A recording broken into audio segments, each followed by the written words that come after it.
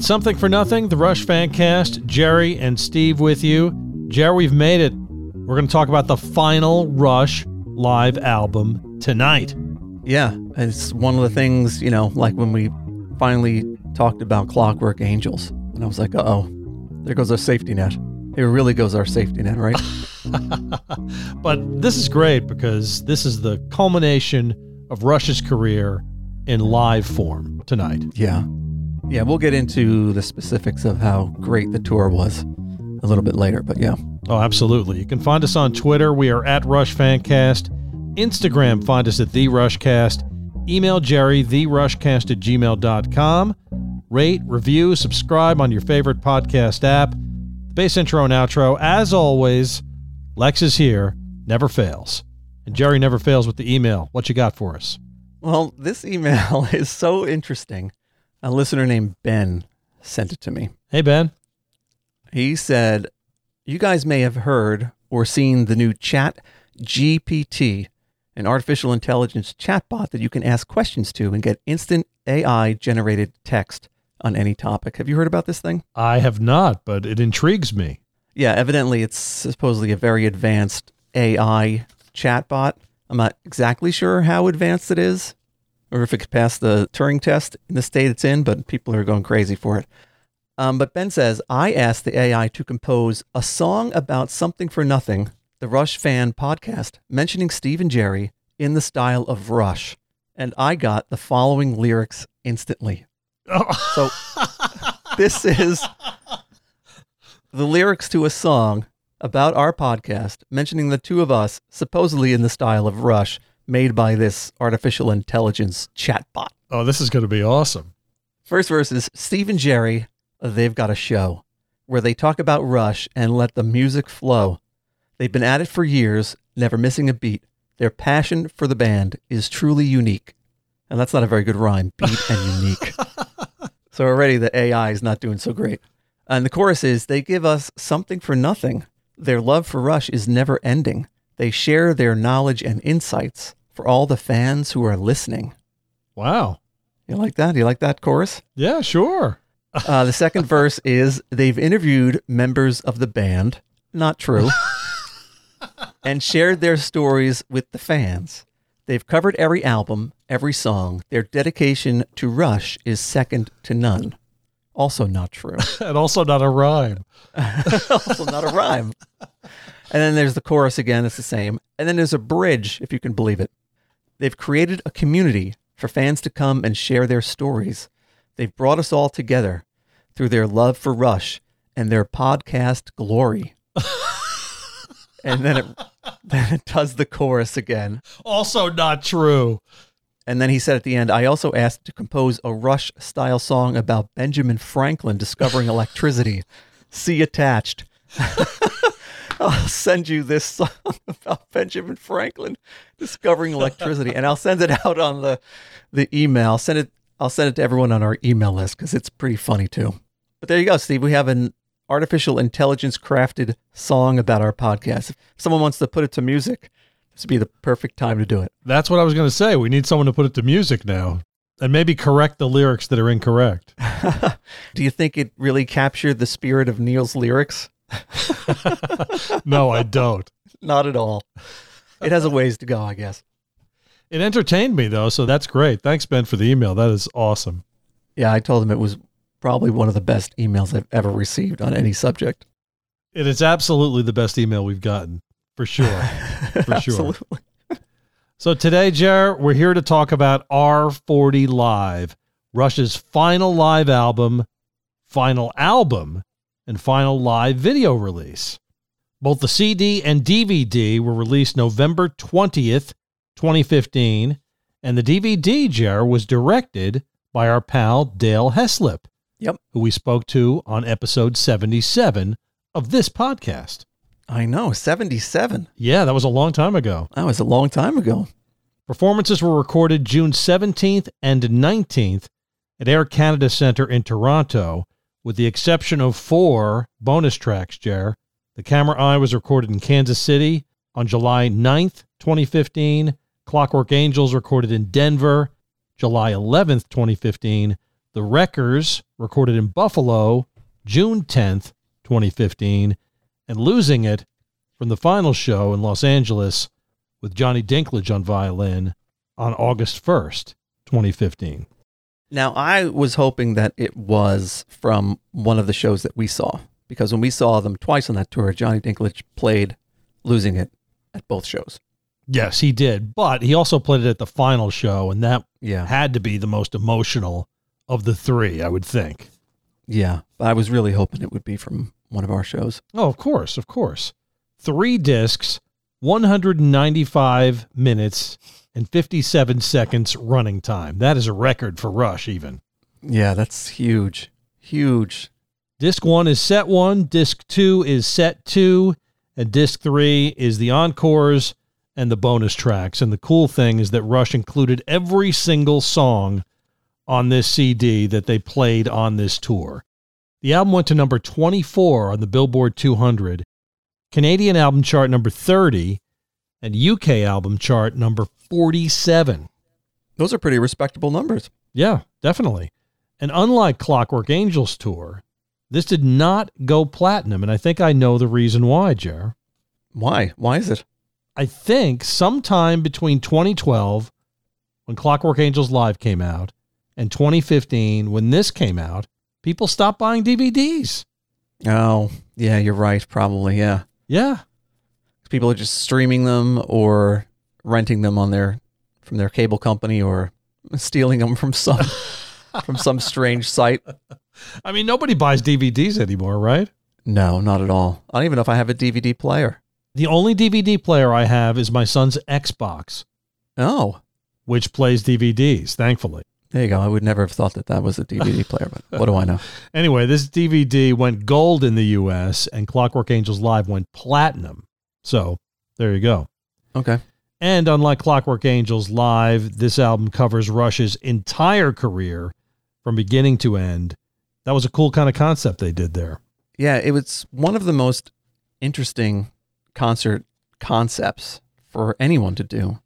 And I think that because they knew that this was going to be their last big tour, I think that's what Geddy said, that they knew that it was going to be the last big tour. And you and I knew it too, and everybody knew it. Oh, yeah. Because before we went to see it for the first time at the Prudential Center in New Jersey, I think we talked about whether or not this was going to be their last tour.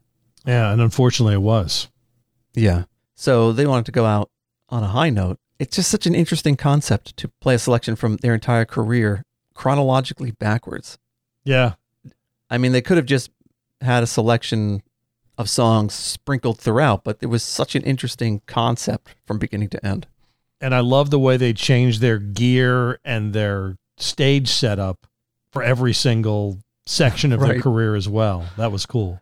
It definitely was cool seeing some of the old set pieces come out, like the rotisserie chickens Yep. and the washing machines. What tour did they have the washing machines? Do you know? I don't remember. I don't remember. I'm just amazed that they still had all that stuff. I remember somebody on the crew would come out every once in a while and Right. take things out of the washing machine and throw like a t-shirt into the crowd. Or baste the chickens. Or baste the chickens, right? Somebody would come out in a chicken costume Right. and baste the chickens. But one thing I noticed is they didn't play any songs from Presto, probably because they threw out those big top hats with the bunnies in them. That's right. They probably didn't have those still around. Those are huge. It's like trying to, it would be like keeping a Macy's Thanksgiving Day parade float around. And because of that, we didn't get to hear Show Don't Tell. Darn it. Oh, that's true. The interesting thing is that between this tour and the Clockwork Angels tour, they played at least one song from 18 out of their 19 albums. Wow. On this tour, they played songs from 16 albums, and on the previous tour, they played songs from an additional 3 albums. So the only album they left out was Test for Echo. But that's a pretty good way to go out on their last 2 tours, is to have such a breadth of songs. And that's obviously why they didn't play synthy songs from Hold Your Fire or Power Windows on this tour, is because they played a bunch of them on the previous one. Right. They pissed off Chuck last tour, so they're going to make Chuck happy on this tour. Right, and just ignore them entirely. So before we get into the music, they played a video prior to the show called The World Is, which is pretty much an animated journey through Rush's changing music and, more importantly, their changing fashion styles over the years. Yeah, it was pretty funny. I don't know if you remember the two shows that we saw, but they had like a sign at the beginning that was region specific, like for the state or the city they were in. I think they did it the entire tour.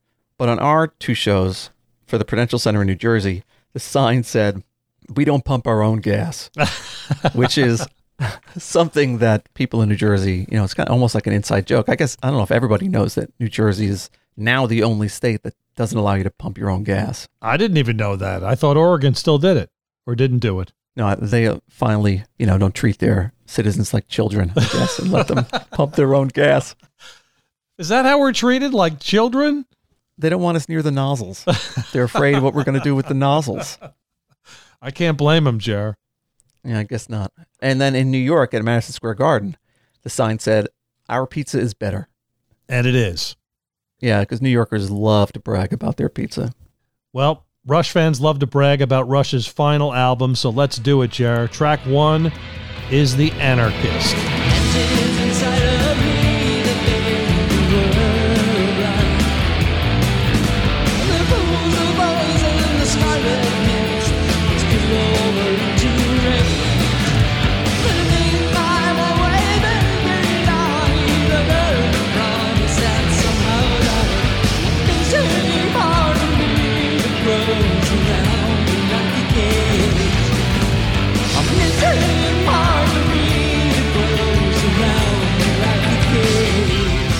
Now, this is not Rush's typical opener, but I think it was a pretty darn good choice. What do you think?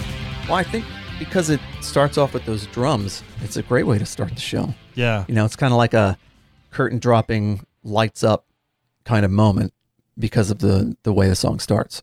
I thought they might have gone with BU2B since they skipped it on the last tour, but The Anarchist is one of my favorites on this record. I really can't argue with the choice, really. No, I think it's just a great way to kick off a concert. So, and I love on Geddy's vocals where you get that megaphone effect like Weiland used to do with Stone Temple Pilots. Yeah, he used to use an actual megaphone though, right? Oh yeah, he was really into it with that megaphone too. I got to see them once; it was great. Did he do it on a lot of songs or just a couple of songs? I saw them do the whole first album pretty much, and he pulled that thing out on every song. It was great. The one thing about this album is that Geddy's voice is not as strong as it is on, I think, every other live album. Yeah, I agree. I thought about this when we were talking about Clockwork Angels Live, why I remembered his voice not sounding so great. And I think this is the tour that I was thinking of. Yeah, I kind of remember it on a couple of tours at individual shows, not like every show we saw on different tours. But I think on this one, yeah, his voice is kind of going a little bit on a few songs. Well, look, I mean, he was getting up there, and it's hard to do this every night. I know. Every single night. And the selection of songs that they played, very hard to sing. Yeah, absolutely. Absolutely. Look, we love Geddy, and we love track 2 on R40. It's Headlong Flight.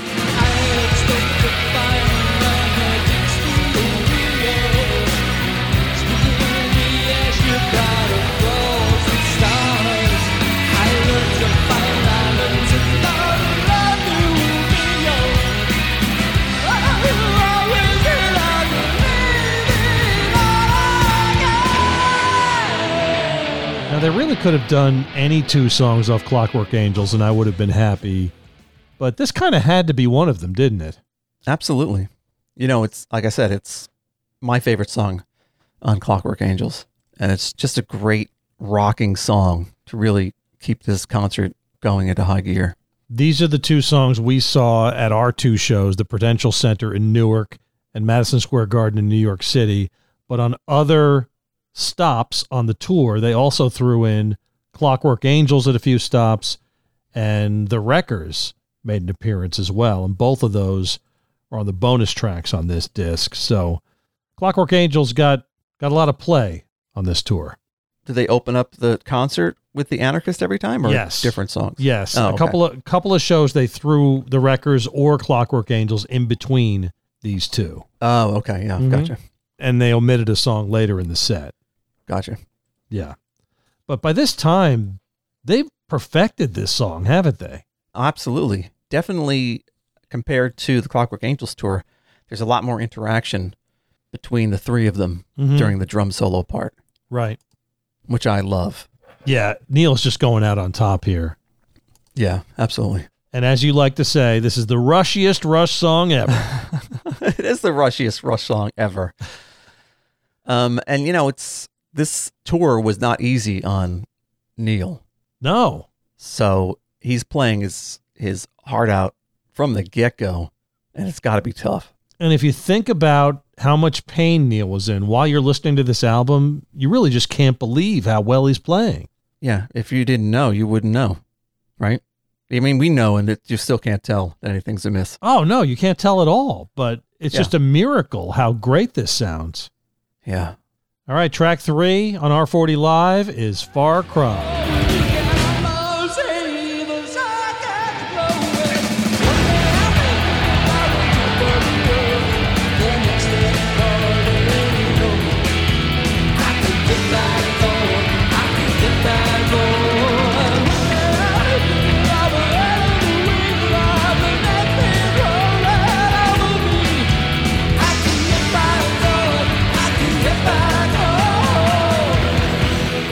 Moved on to Snakes and Arrows, Jer, and Rush has chosen 3 of their heaviest songs to start this show. Yes. And this version is faster It is. than the recorded version, the studio version. Yeah, I think so. And Alex's solo is better than on the studio version, I think. Yeah, I think so too. And there's a lot, he's doing a lot of subtle differences between the studio version and this. He does a couple of really cool things right after the first chorus. Again, I don't know what he's doing, but as we always say, he's ripping everyone a new one, right? From the very beginning. Oh, absolutely. And as you said, this is a set list for the fans, and the fans would love to hear this song for sure, and they did. Yep, I agree. All right, track 4 on R40 Live is The Main Monkey Business.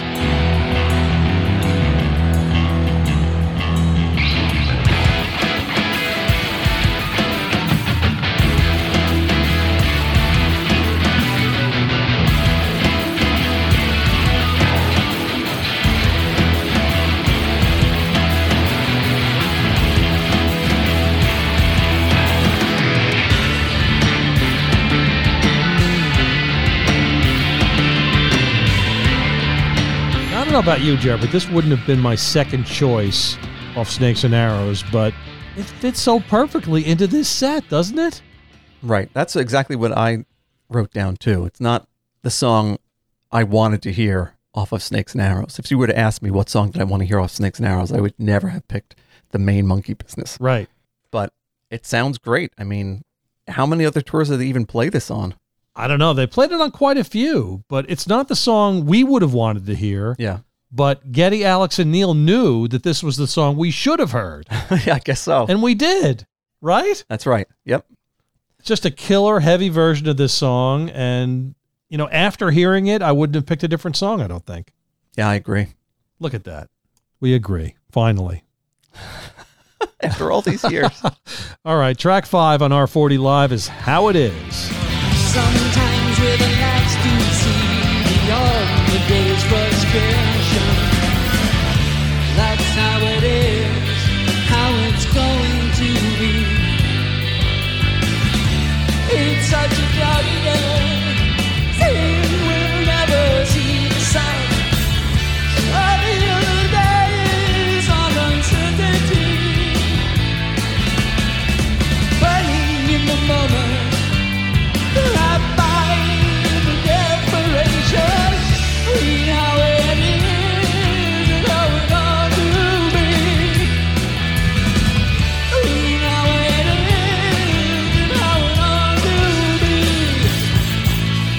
Again, Jared, inspired choice off Vapor Trails. What do you think? Well, that's what Geddy said at the beginning, right? This was a song that kind of got lost dropped between the cracks. Swept under the rug. Yeah, it is a special one for a few reasons, and it was great to hear this. Again, it would not be the song that I would pick off Vapor Trails, but like you said, I'm glad they did. It's a great version. Yeah, and we finally got to hear it live, which is awesome. Yep. Yeah, Getty said they discovered it during rehearsals. Yeah, I wonder how that happened.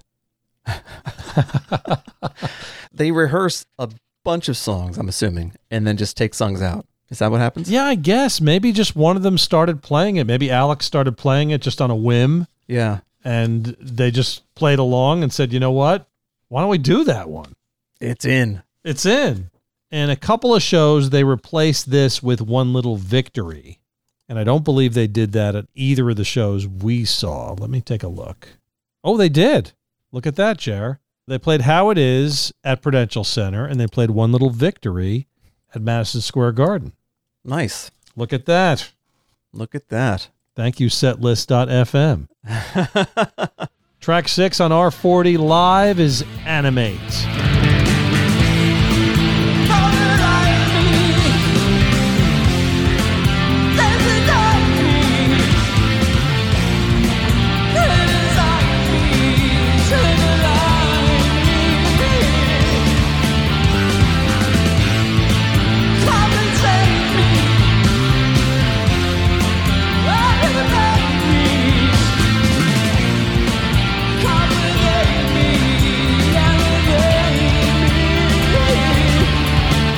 As we mentioned, Jared, Test for Echo was skipped. Yep.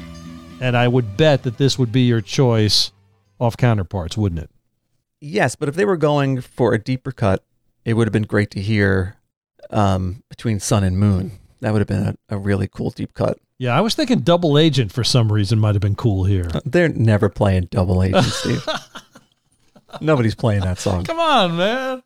Nobody is playing that song? I bet you there isn't a Rush tribute band in the world that has ever played Double Agent. Challenge accepted, says Vicky Flyer Hudson, the spirit of Rush, right? Vicky, I know you're listening. Challenge accepted. You guys got to do Double Agent. Okay. I can't wait to be corrected. She's going to have one of the other guys do that deep voice, though, right? Right. Unless she put something on her voice. Anyway, this song was always great live. Animate. The drums are just amazing. Yeah, and there's one part where everybody just kind of brings it down a little bit, and it just is kind of grooving really hard, which I'm not sure they did on other tours. Yeah, I don't know. But it just definitely was just another accent that really gave this song a little more spark. And after this song, we move on to Roll the Bones and the title track, which is always a fan favorite.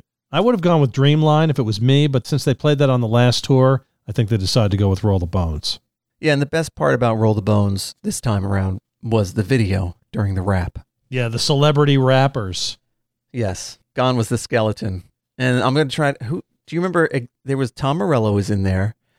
Peter Dinklage was in there. Yep. Paul Rudd. Mm-hmm. That's all I can remember. Jason Segel was in there, wasn't he? Oh, Jason Segel, right. He and Paul Rudd were doing that at the same time. And what about the guys from that show? Oh, the Trailer Park Boys. Yes, the Trailer Park Boys, yes. That's right. Because I know that Getty said that they just kind of sent out emails to all of their celebrity friends. Yeah. And asked them to record themselves on their phones doing it. So it wasn't even like a professional setup. They just had people record themselves rapping along, which I think is a really cool way to do it. Keeps costs down. Oh, for sure. So after this, Rush also skips over Presto, as we spoke about, Hold Your Fire, and Power Windows. And the previous tour was really Power Windows heavy, so I totally get it. And the last show was synth heavy, so this one isn't, right? Yep. Which brings us to track 8 on R40 Live. It is Between the Wheels.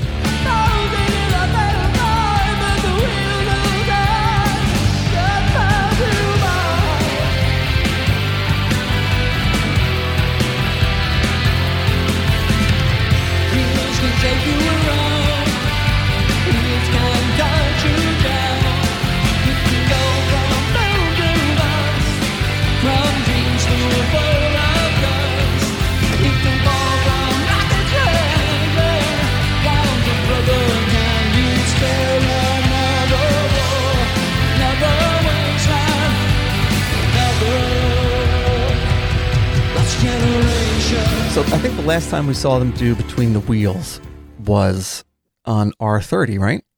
I'm not sure. I didn't double check that, but I think you're probably right. It's a deep cut and a fan favorite. The fans went crazy whenever they saw this. And now that I think of it, yes, the R30 tour is when they played it, for sure. Yeah, definitely. And it was an interesting pick from Grace Under Pressure. Again, probably would have picked a different song. Not that I don't like this song, but they're pulling out, the oldies, the dusty songs that they don't really play a lot. Yeah, well, the cool thing was we saw two shows pretty much back to back, and all the songs that Rush swapped out, they swapped out on the second show. Yeah. So we saw Between the Wheels at the Prudential Center, and then we saw Distant Early Warning at Madison Square Garden, which is probably the other song that you would have chosen if you were picking something off Grace Under Pressure. Absolutely. And, of course, Alex's solo is the highlight of Between the Wheels for me. Of course. He's tearing it up at the end. Absolutely. So this brings us to track 9 on R40 Live, which may be my favorite on the whole disc, Jer, Losing It.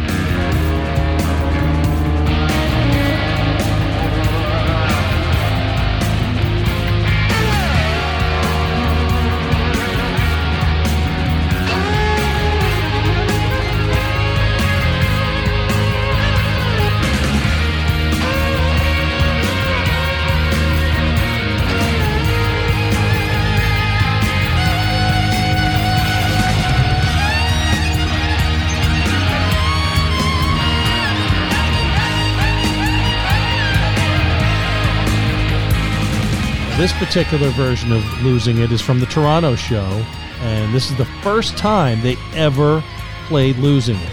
Yep. This version that we're hearing on this, and Geddy says, well, we may screw it up. But they didn't. Well, they didn't. No. And it was cool that, Ben Mink came out on stage to reprise his part on the electric violin.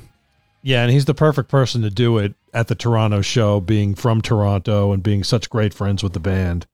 Mm-hmm.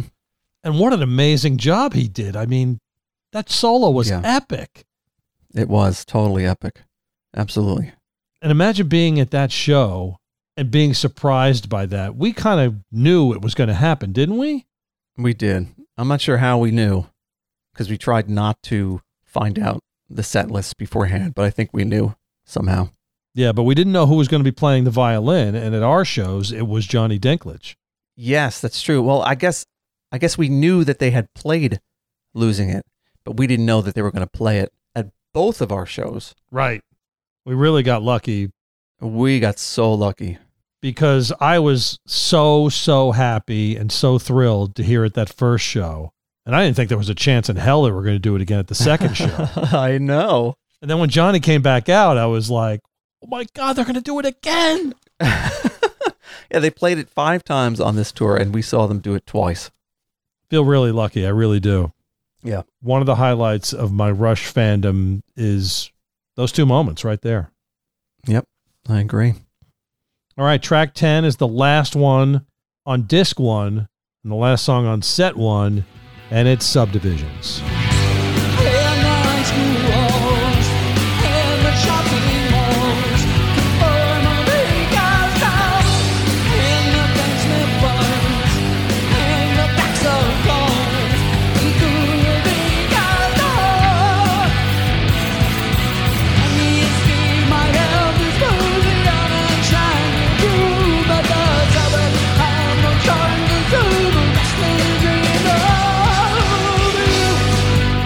Perfect ending to a perfect set. What do you think, Jer? Yep. Totally solid version of Subdivisions. Great opener, great ender, great in the middle of a set, whatever. Great in the middle of a set, be anywhere. And the funny thing is that at the end, Geddy says something along the lines of, due to our state of decrepitude, we must take a wee short break. That's a great word, decrepitude. Right. But yeah, it's just a great way to, bow out for a little bit. Man, what a solid version. Yeah. So far, so good. And set 2 opens, of course, with the perfect opener, Tom Sawyer. And this is another great version of Tom Sawyer. We got the South Park Open, as we've become accustomed to by this point. And another song that's just perfect anywhere in the set. Yep. And I think on this song, Geddy's bass sounds the best for some reason. I'm not sure why. His bass always sounds great. Yeah, but it's really like up front in the mix, and you can really make out a lot of stuff that he's doing. I was just thinking while they were playing Tom Sawyer, they're playing this song just as well in 2015 as they were in 1980, which is incredible to me, really. Yeah, you're 100% correct. And they played it at every single show. Every single show. We never got sick of it. They never got sick of it. They actually played it before the Moving Pictures tour, right? When they were kind of like still workshopping it. So they've been playing it even longer than Moving Pictures has been out. Yeah, for sure. Track 2 in set 2 is YYZ.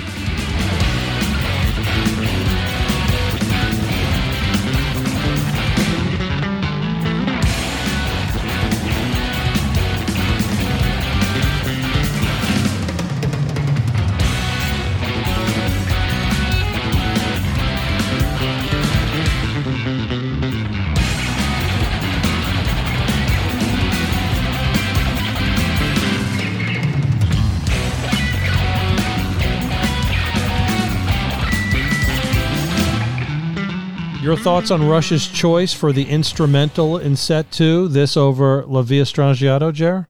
Oh, either or for me. I love YYZ, so I'm happy with it.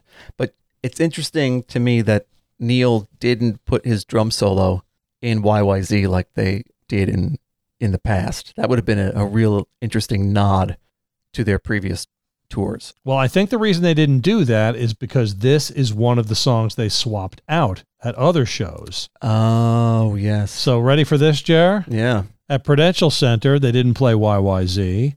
And at Madison Square Garden, they did not play YYZ. What they switch them out with? We saw the Camera Eye at Prudential Center and Red Barchetta at Madison Square Garden. Both of those songs appear as bonus tracks on this particular album. We did not see YYZ this tour. I don't remember not seeing it because we saw it so many times. How could I remember which show we saw it at and which show we didn't? It's impossible. Well, I think it's great, though, that we saw the Camera Eye again. Oh, I'm sure we were beside ourselves. Yeah. And, of course, Red Barchetta. Always a great live moment. They could have played Red Barchetta 20 times in a row, and I would have been fine. That would have been a great set. The best set ever. 20 Red Barchettas. Red Barchetta. Here's another song about a car. Red Barchetta again. I just thought listening to YYZ, just like with Tom Sawyer, the boys still got it. Oh, yeah. I wrote down, now we're cooking. And as Geddy and Alex proved at the Taylor Hawkins tribute, they still have it. Yeah, they still have it. I mean, after playing for so long, right? Yeah. It just has to be muscle memory. Mm-hmm. Just being so awesome. Yeah. All right, track 3 on set 2 is The Spirit of Radio.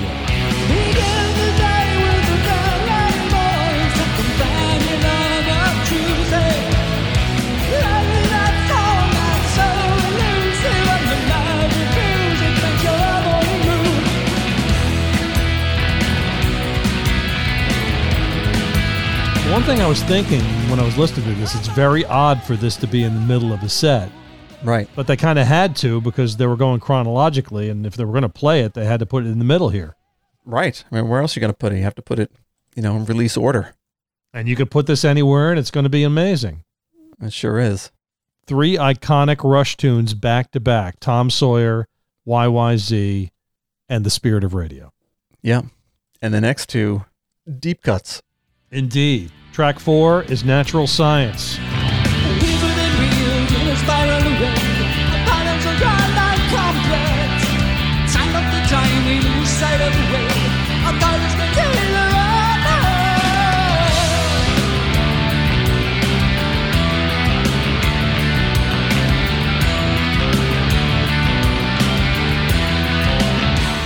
Now, I love seeing Natural Science live, and I love hearing Natural Science live on a live album.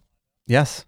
It's one of the greatest Rush songs. I know I say that. There's so many great Rush songs, but so complicated and so intricate. So it's great seeing it live. I feel like this song was made to be performed live. Yes, I agree. Even though it's very cinematic in its presentation on Permanent Waves, it still just translates so well to the live show. Yes. And the solos that Alex does on the record, they're amazing. Here, they're incredible. Yeah. And the interesting thing is at the two shows we saw, they didn't play Natural Science at all. Oh, okay. I can't figure out why. I guess I'd have to go through it piece by piece and figure out what they swapped in. But they went right from The Spirit of Radio to the next song that's on this disc, which appears as track 6 on disc 2, and that is Jacob's Ladder.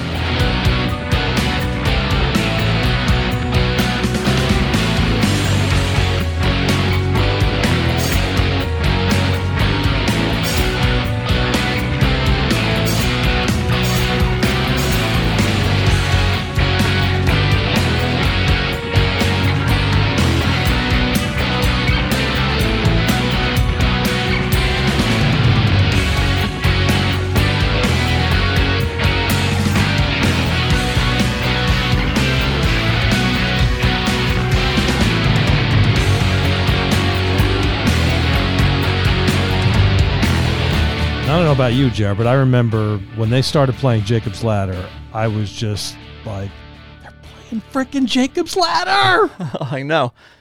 We had never seen them play Jacob's Ladder, right? No! Yeah. And I never thought I would see them play it. Yeah. I just remember when it started, everyone was so happy that this crowd roared Yeah. when they started playing it. And we got lucky enough to see them do it 2 shows in a row. They didn't swap anything out. They played it both times, and we went frickin' bananas both times. Yep, we sure did. And 3 songs off Permanent Waves on this disc, and why not, right? Yeah. I mean, I was just going to say, if you're going to play 3 songs from any album, it might as well be Permanent Waves, but I guess that's not true. It might as well be any of them. Yeah. They could have played 3 songs off Test for Echo. I would have been okay with that, too. Well, let's not go that far, Steve. But you know what I mean. All right. Track 6 on disc 2 is Hemisphere's Prelude.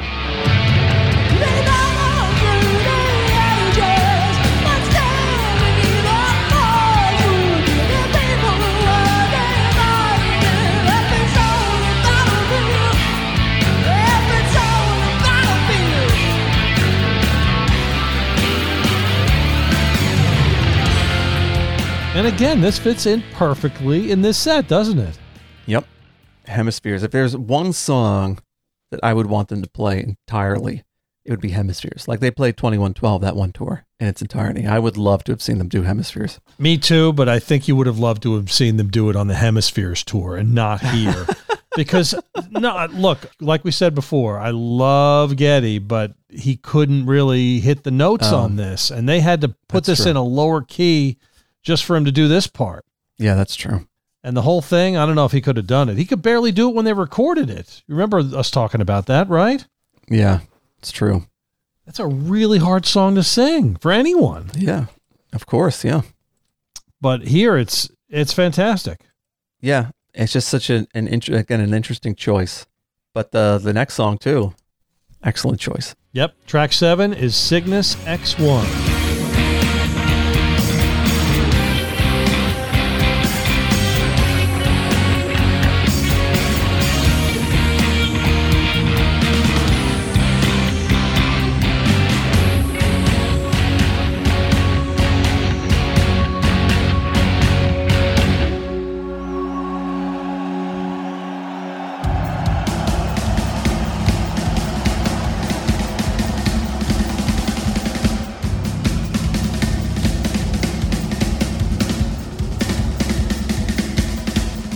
And I remember hearing Geddy's bass at the open.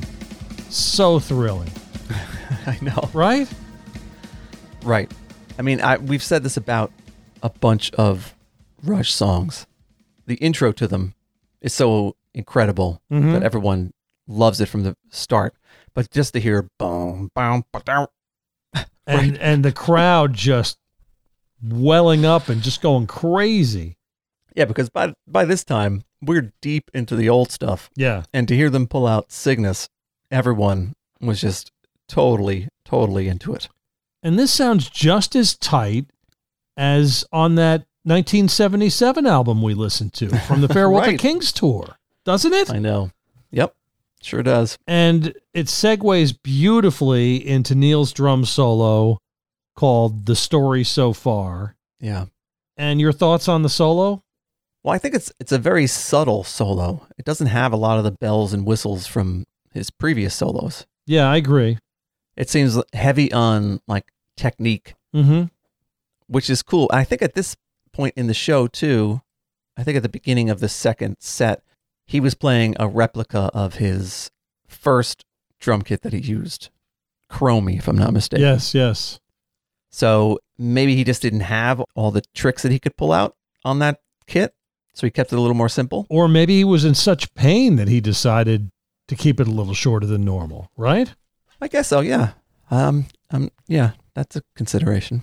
It's possible, right? Yeah, but it's a great solo. And sticking with the Farewell to Kings, they play Closer to the Heart next, which they play on almost every tour. And Yep. here it's just as great as it always is. Yeah. Again, I'm not sure why they played. I think they could have dug a little deeper and played something other than Closer to the Heart. Like Cinderella Man. Like Cinderella Man would have been great. Yeah. Oh, would have been awesome. Yeah. But look, like we said before, they're here to please the fans, and the fans want to hear Closer to the Heart, Jer. Yeah. One more time, right? Yeah. On the last tour, they want to hear it. I mean, how do you skip Closer to the Heart on the final tour? You almost can't. Yeah. I agree. All right. I take back what I said. And you also can't skip track 9, which is Xanadu.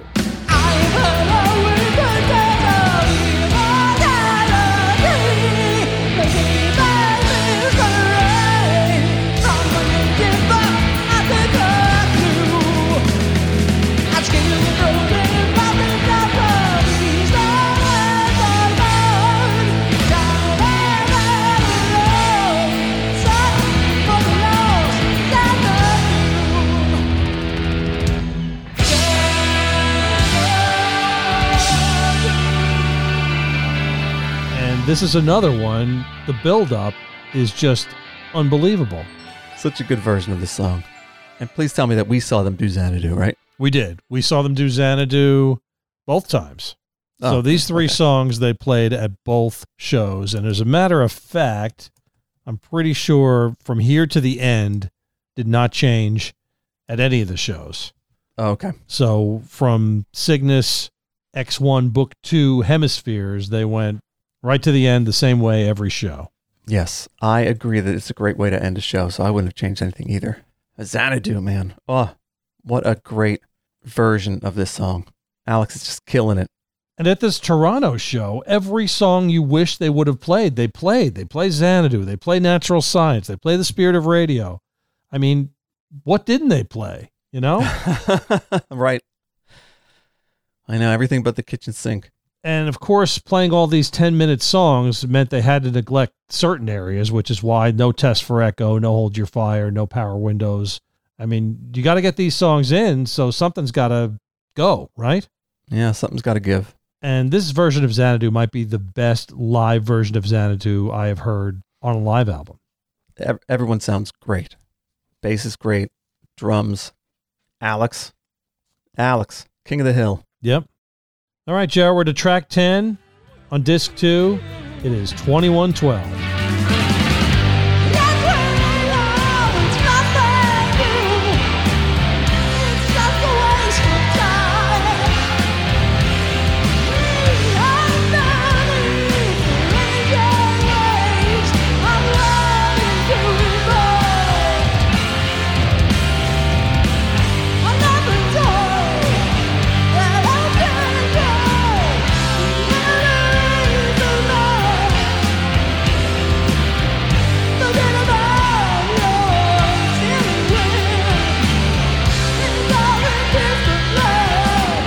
And again, what perfect live Rush show is perfect without 2112? Has to be played. Has to be, right? Right. This is the Tom Sawyer of the early years, right? Yeah. Oh, yeah. Have to play it. This song was played more than any other Rush song in their career, I believe. Oh, Yep. Sure you don't want to check that before you make such a bold statement? I'm making that bold statement. Overture and Temples of Syrinx are the number one played Rush song. I will look it up, but I'm not going to do it right now. Not going to do it right now. Okay. And you're going to hold me to it if I'm wrong. Sure. Let's say I will. Okay. It's got to be. It's got to be. It's not Tom Sawyer. Tom Sawyer didn't exist until 1980. Yeah, that's true. Right? Yep. But they played Overture, Temples, and then Presentation. Yes, a surprise. Yeah. And grand finale. And grand finale, yes. But I think Presentation was an interesting addition. I would have loved to have heard the whole thing myself. Yeah, the whole thing. Yeah, that would have been great.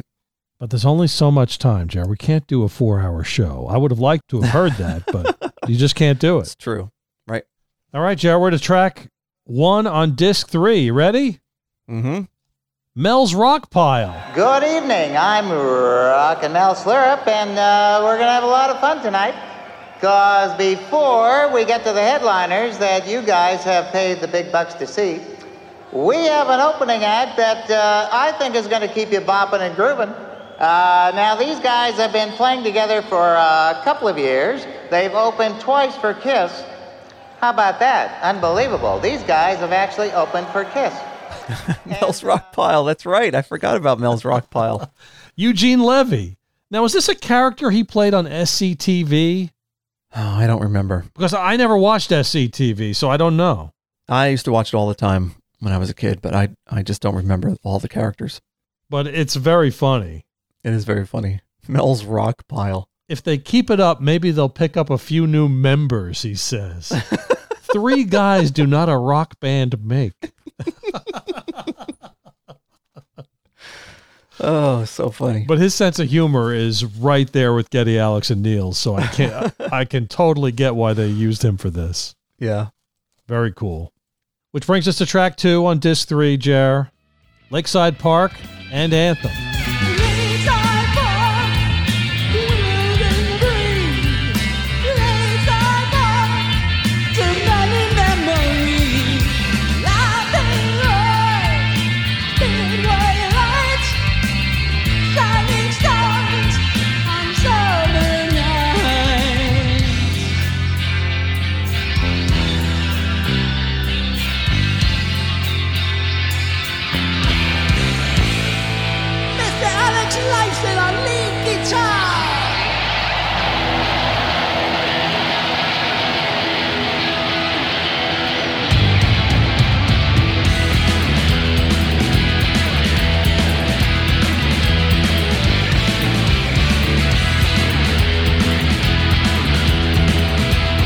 I was really looking forward to them playing Lakeside Park.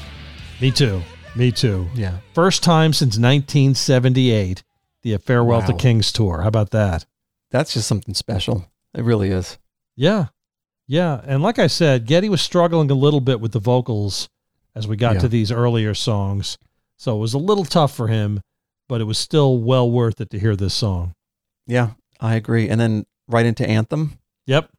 That's just pulling the train into the station, right? Yeah.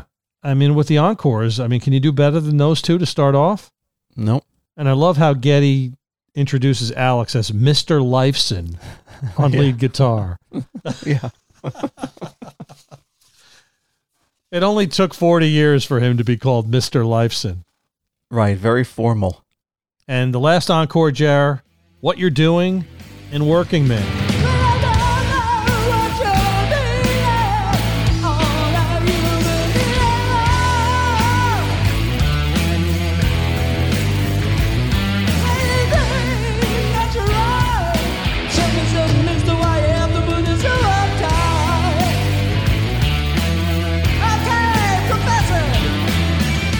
We finally made it to the debut. Yep. And I think it was a great choice putting What You're Doing in there. First time played since the All the World's a Stage tour in 1977. How about that? Wow. So this is the first time we've seen them do it for sure. True. Is that the deepest cut, do you think, of the night? I think so, yeah, for sure. Yeah. But they should have probably played this before then, don't you think? I don't know. I mean, I think we said before, if you're going to play anything from the first album, it's, Working Man. Right, but they played In the Mood so much, you would think they would pull out What You're Doing once in a while. Yeah, I guess that's true. I'm actually surprised they didn't go with In the Mood here. Well, they're digging deep. Digging deep, and we love it. And Working Man, for me, this is the second time in the concert that I really feel like Geddy's bass is like in your face. For some reason, I could just really hear him clearly, just going crazy on his instrument. For sure. And at the end, they just throw in a couple of like a measure from their song Garden Road, which wasn't never released on an album. I think it was released as a single. Yeah, I think so. Yeah, in the early days. So they did a little bit of that just as a nod to going even past the first album. Yeah, which is very cool. I mean, they really ran the gamut here. And at this part in the show, the stage is bare. It looks like a gymnasium. There's like a disco ball hanging from the ceiling. And Alex's amp is like on a wooden straight back chair. So this is bare bones. This is the beginning of Rush. Yeah. And I'm sure that's where his amp was back in 1972 or whatever it was. Right, exactly. And Geddy says at the end, we hope maybe one day we'll meet again. Yep. And we sure do hope we'll meet again. I know. It would have been great. So Jared decided to look up the top 10. Are you ready? I was going to wait till next episode, but let's do it today. Okay. All right. So let's see if you can guess. I've got the top 10 songs. I'm going to count Overture and Temples as one song. One song. Okay. These are the most played Rush songs. Correct. And I'm supposed to guess. Yep. I think you can do it. In order? In random order. Okay, good. You get all 10, no matter what order, I'll give it to you. Well, I'm assuming one of them is 2112, like you said. Number 1. Number 1. Okay. Overture and Temples. Overture was played 1,374 times according to setlist.fm. Temples 1,390 times, which I'm not sure how that even worked. But they played Temples by itself without Overture 16 times. So I'm going to count those together. We'll call it 1,390. Okay. Let's see. Another one's got to be Tom Sawyer. Number 4, 1,204. Another one's has to be Subdivisions. That is number 9, 929 times. Very good, Jar. Spirit of Radio. Yep. Number 3, 1,294. It beats Tom Sawyer just simply because it came out a year or two earlier. God, they have to all be old songs, right? I'm going to have to go with Working Man. Working Man is number 10, 907. Okay. Man, I'm struggling here. Why can't You're I not think struggling. of other songs? You got 5. I know, but I mean, I'm struggling right now to think of 5 more songs that they played so many times. One we talk about all the time when we talk about the live albums. Oh, Closer to the Heart. Closer to the Heart is number 2, 1,308. So I need 5, 6, 7, and 8, Jer. Huh. Wow, people are screaming Jerry, at their wireless speakers right now. I can't even, I don't even know. I can't even think of 3 more songs. I'll give them to you. Number 5 is YYZ. Of course. 1,060 times. Number 6 is In the Mood. Oh. 1,047 times. Never would have guessed that. Number 7 is Xanadu. Wow. I wouldn't have guessed that either. 966 times. And number 8 is the song you always look forward to, Jer. 937 times played. Free Will. Limelight. Oh, man. Well, you always look forward to a lot of songs, so that could have been anything. I do. That could have been anything. Well, I mean, I got 6 out of 10. That's not so bad. You did. Still a failing grade, but still. So we did mention the bonus tracks that are on this disc: One Little Victory, Distant Early Warning, Red Barchetta, Clockwork Angels, The Wreckers, The Camera Eye, and then another version of Losing It, this one with Johnny Dinklage from the final show, as we said, August 1st, 2015, and that's a great version too. And I ask you this after every live album, Jer, where does this rank? I mean, this is the last show. This is the most emotional of the live records, I think. Yeah, it's hard for me to rank this one because, like I said at the beginning, Geddy's voice isn't the strongest on here. So just for that reason only, I mean, something has to be the last one, right? I don't know, man. It's like ranking the songs. But Losing It's on this one, Jer. I know. That's what I'm saying. It's difficult to rank them. I can rank like the top 3, but the rest of them just shades, you know? Yeah, I'm going to say I like Clockwork Angels Live better than this one. Okay, I agree with that. Because we just talked about these recently. I'm going to pick that one over this one, although I really love this too. It's just hard. And no matter where you put it, somebody's going to be disappointed. Yep. So, Steve, there's a thing I forgot to mention. I'm sure you remember that we were giving away a copy of Taking Center Stage, the DVD set. Oh, I remember. That's the thing you forgot to give away for about a year. That's the thing I forgot to give away for about a year. That's exactly right. Well, I finally gave it away. Thankfully. To one of our listeners, Nick. And he lives in Germany. Awesome. And he was very happy. Yeah, he was very happy to get it. So. And how much did you have to pay to ship that to Germany? Oh, let's not go over that. It was mailed with love. Let's just say that. It would have been easier if you had a winner from New Jersey, wouldn't it? That's right. Could just put a stamp on it. You can find us on Twitter. We are at RushFanCast. Instagram, find us at TheRushCast. Email Jerry, let him know what you think of R40 Live, as opposed to the other live albums. TheRushCast@gmail.com. The bass intro and outro, that's Lex. He's always great. And Jer, I hope you have a quote to wrap this up for us. I do. I'm closer to the heart. Oh, nice one. You can be the captain, and I will draw the chart. Sailing into destiny, closer to the heart. Thanks, Jer. See you later.